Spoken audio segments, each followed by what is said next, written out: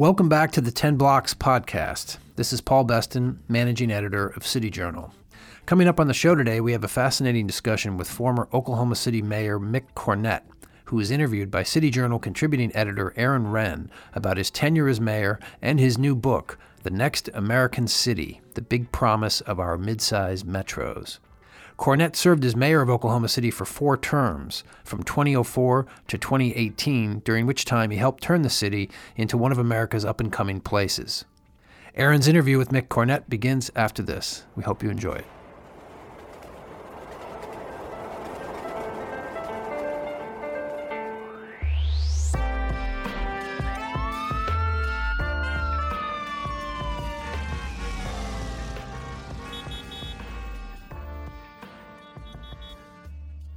Hello, this is Aaron Renn, contributing editor at City Journal, and I'm very excited to be joined today on the podcast by Mick Cornett, who is the former 4-term mayor of Oklahoma City, and we're here to talk today about his brand new book, The Next American City, The Big Promise of Our Midsize Metros.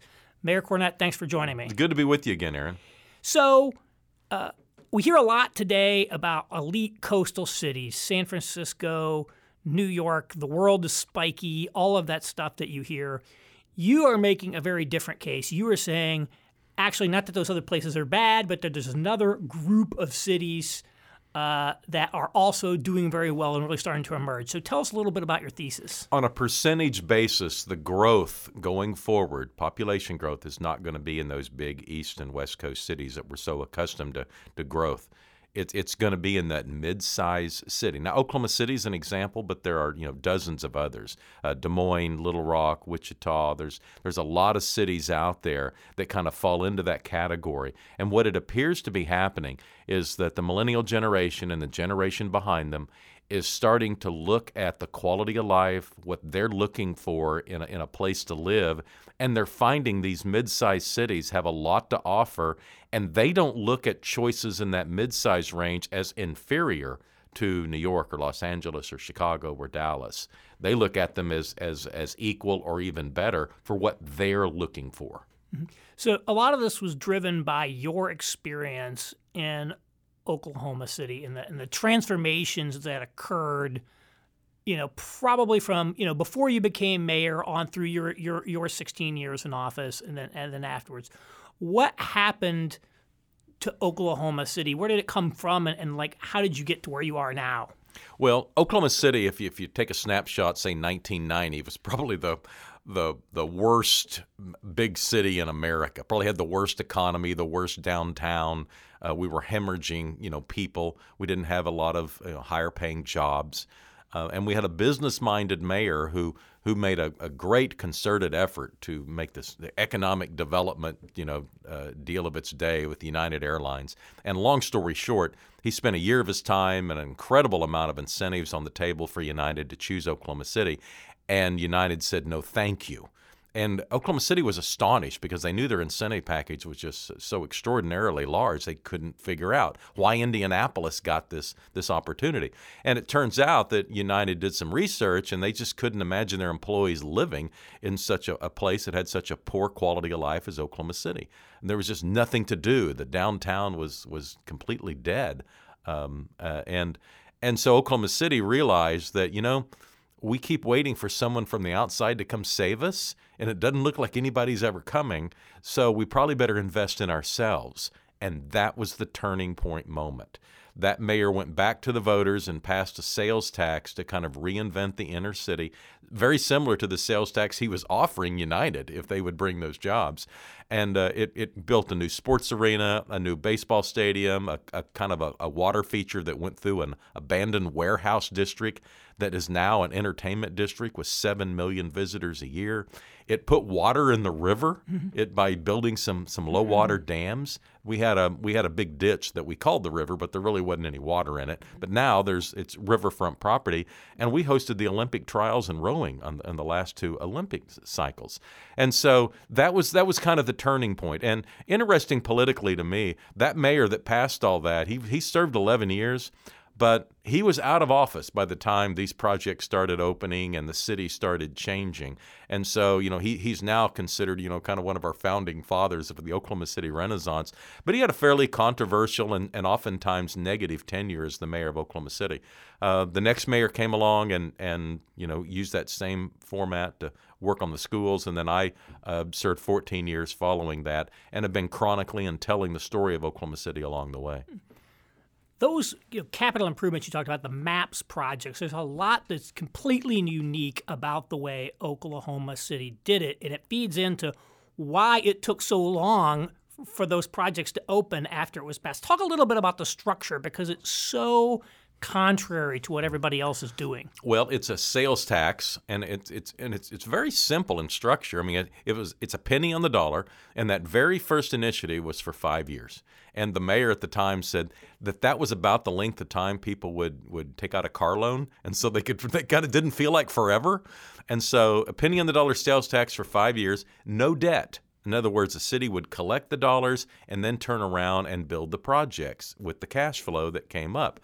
And so in a very conservative political climate like Oklahoma City, that appeals to people. Their tax dollars are being spent on capital projects. There's no debt, and they know that tax is going to stop, or minimally they'll be offered a new option or some new ideas. They can continue the tax, but they get to vote again. It's not permanent. And that really has appealed to kind of a conservative climate in Oklahoma City. A lot of people today are talking about this Amazon HQ2 project. Well, that United Airlines thing was the Amazon HQ2 of its day. It was this massive national bake-off, and Indianapolis won. And as I said, what a lot of people in Oklahoma City didn't know. Because a lot of people in Indianapolis don't know your story, but I think people in Oklahoma City didn't know is that thing actually closed after less than a decade, and they got stuck holding the bag on a lot of debt. And I was wondering if you thought this had any lessons for HQ2. How do you think cities should be thinking about HQ2? Because it seemed like you won for losing on this one. Well, yeah, and so I think the way cities ought to be thinking about it is that the secret to economic development is still creating a city where people want to live. And if you're designing and putting a lot of eggs in one basket for one specific corporate win, then you're probably underselling your opportunities in a grander scale. And I would suggest that whoever finishes second and third and fourth in the new opportunity ought to learn from those lessons. They shouldn't look at this as some sort of disappointment. They ought to look at it as an opportunity. Well, what can we do with all the planning and effort we put into this? There's another opportunity that's out there that might ultimately be even better. I mean, there's no guarantee on the business model of Amazon going forward. It certainly looks really strong, but there are other opportunities that are probably going to exceed it. That's just the way the business takes place. And I still believe you're better off investing in the businesses that are already in your community, as opposed to trying to bring in big scale investments from the outside. It's really hard to get a corporate headquarters. In this case, it's sort of a corporate headquarters and sort of not. But it's really hard to get the corporate headquarters to move.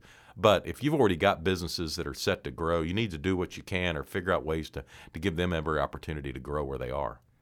Well, the MAPS projects were about bricks and mortar, and a lot of cities do those types of projects. And building things is actually kind of easy if you have the money. We know how to design buildings. We know how to hire construction companies. But when you were mayor, you took on a very different kind of challenge that's not as easy, which is getting people to change their lifestyle when you put the whole city on a diet. So that seems like a much harder challenge.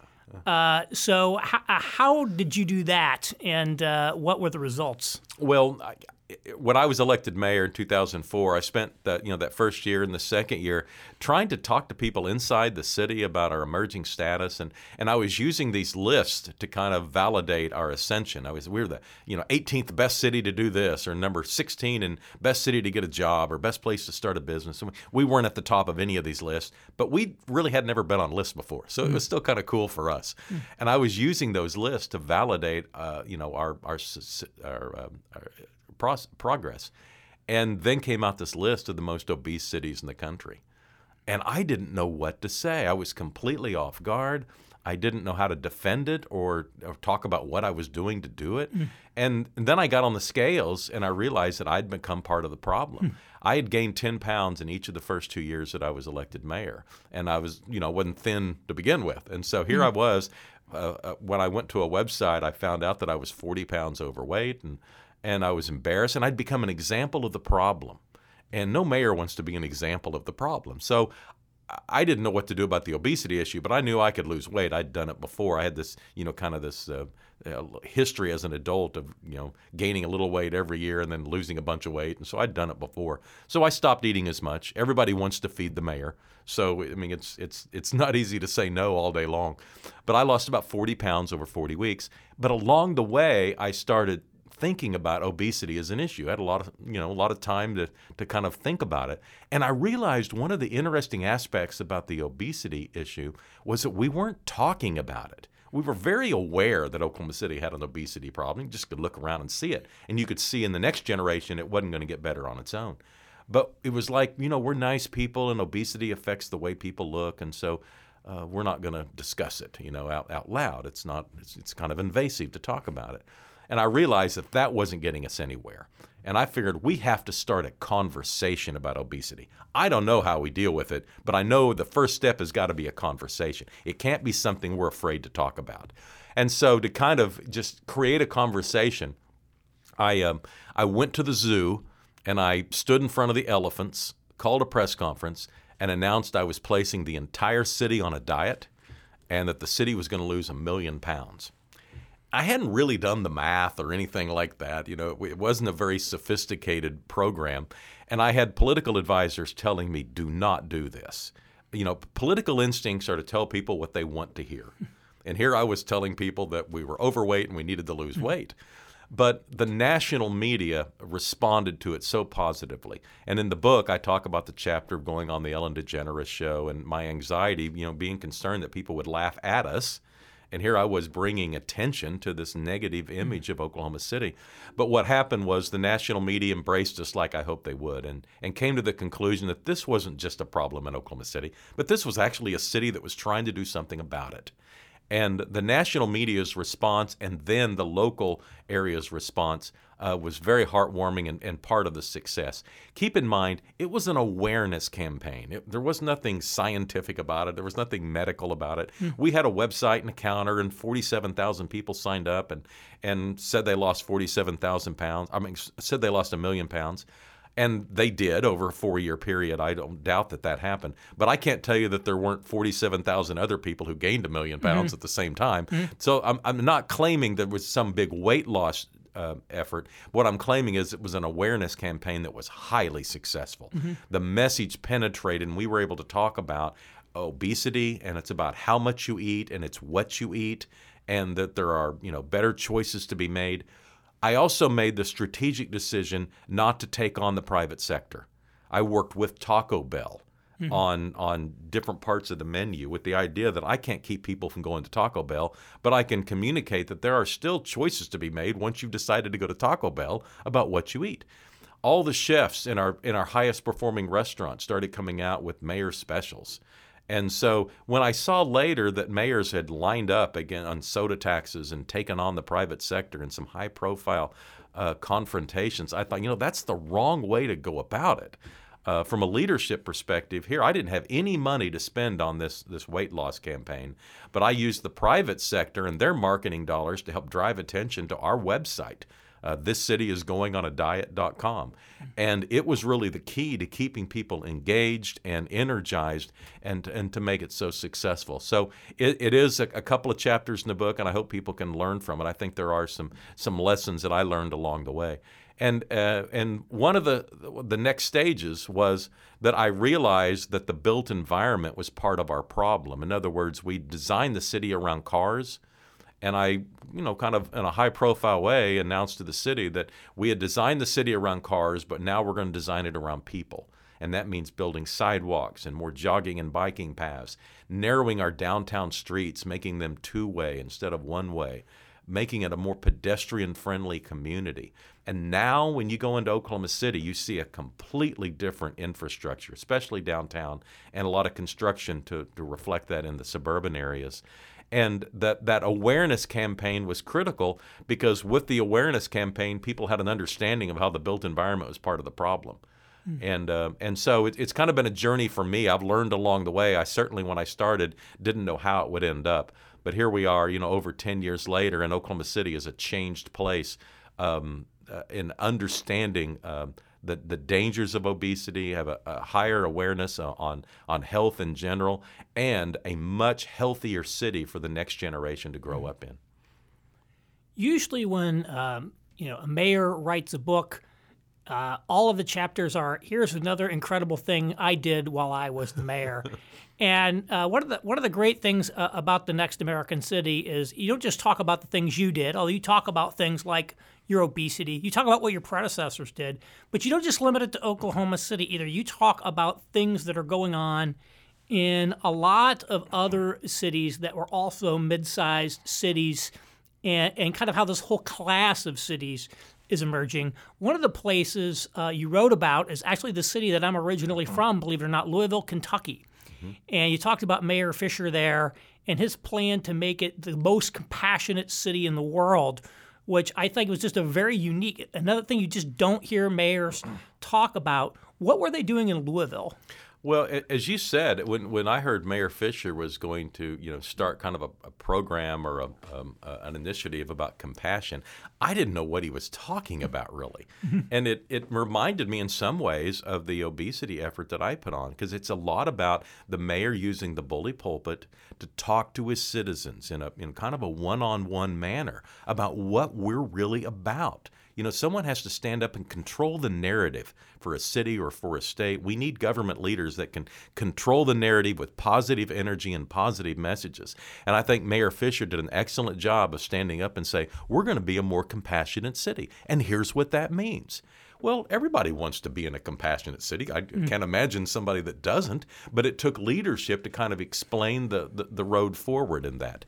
And I admired his efforts in that regard, and how it's led Louisville to be a better place. And it's just one of many examples of leadership that are in this book, and also sometimes mayoral leadership, but sometimes private sector partnerships in the book. The third really stream of material in this book is a little bit about yourself and your journey to becoming mayor of the city. And it was really interesting because, a lot of people don't know you were originally a sportscaster. Yeah. So how does someone get from being a sportscaster to a mayor? Well, and that was the chapter that almost didn't make it in the book because it's so personal to me. And as you said, I didn't want this book to be about me.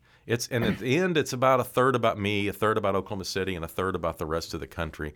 But my journey, kind of started to change, and I was in my 30s, and I noticed that being a sportscaster and living the dream, that the job I always wanted I had, I realized that it might not be enough, and I kind of wanted a second half to my professional career, but I didn't know what that meant. I didn't really know what I was looking for, and it was kind of, at the back of my mind that this isn't what I'm supposed to be doing.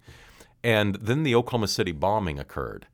Well, that changed a lot of people's lives in Oklahoma City, and I really started, questioning, am I really making a difference? Is all of these things that I'm doing as a sportscaster, is the world a better place for it? I mean, this is heavy stuff for a person that spent at this point, well over a decade and ultimately 2 decades in the business, and finally a pivotal day in this kind of journey was. I transferred in this process from sports to news to kind of have a more serious, angle for my life. And my boss, assigned me to go cover City Hall. And I kind of argued against it. I wanted to go cover the state legislature, and she wanted me to go cover City Hall. And I had a kind of this euphoric moment in that first city council meeting. I saw the people of Oklahoma City standing in front of their mayor and pleading their case, and I saw this interaction of local government, and I realized this is where you can make a difference. This is what I've been looking for. So I enjoyed covering City Hall. I covered the mayor's race for a new mayor. I had no idea the next time there was an open seat, I would be on the ballot. But at the time, I just thought, man, local government is where it's at. And I didn't really necessarily, think that I would be, immediately joining. But over a couple of years, I realized that, I think that's what I want to do next. And so I left television, started my own business, and ran for city council. After 3 years on city council, our mayor vacated the seat, and I ran for the open seat and ultimately served 4 terms. And so there's a chapter in the book about, so a lot of, very personal things that I was going through trying to find myself. I guess it was some level of a midlife crisis. But I wound up being going from a sportscaster who kind of centered around comedy into becoming the mayor of Oklahoma City in a span of, like 10 years. I could talk to you all day about this book because there are so many great stories in it, but I want to leave at least a few for other people to discover. So I want to end with just a final question that I don't know that it's really in the book, but it was prompted to me by the book, which is, we live in such a media-saturated age, and you represented your city on Ellen, some very high-profile things. You've developed a national profile, not just for yourself, but for your city by getting out and speaking. And you brought to that all those media skills that you developed in your sportscasting days. You were just comfortable in front of cameras. You knew how to communicate. Do you think that sort of, not necessarily the media per se, but this idea of being the great communicator and being able to get your message out in the media nationally is like a skill people have to be a successful mayor today? Well, it's certainly helpful. And I wouldn't say you have to have it, but it's an asset. Every mayor generally brings a private sector background, but every mayor brings everything they've ever done their whole life to the position. And I think you have to look at your assets and how you can use your skill set for the betterment of your community. And for me, that was my ability to communicate. And I think I underestimated how important it was. And I learned about leadership along the way. Wound up going to NYU and getting an MBA and studying leadership there. And I realized in studying leadership that I was doing a lot of the things that they said you should do in leadership, but no one had ever told me.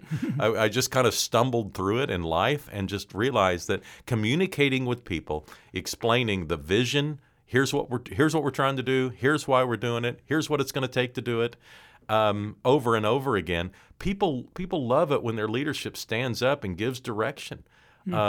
And, I think the key, and I, inherited this from my predecessors, is I never had a hidden agenda or, I never had a personal agenda. I just wanted the city to do better. And I think people recognize that. And I always use the term we, or at least try to. Occasionally I use the word I, but occasionally it's we, because it's got to be about more than just me. And I'm just excited and thrilled about the future of American cities. I think some great ideas are out there. There's some wonderful new mayors out there, and communication skills, as you said, are becoming more and more relevant, to going forward and leading at City Hall. Once again, the book is The Next American City, the big promise of our mid-sized metros. There's a lot of great stuff in there. Oklahoma City's been through a lot, and Oklahoma City has accomplished a lot. So thank you very much for joining me to talk about it today. Thanks, Aaron. Thanks for joining us for the weekly 10 Blocks podcast featuring urban policy and cultural commentary with City Journal editors, contributors, and special guests.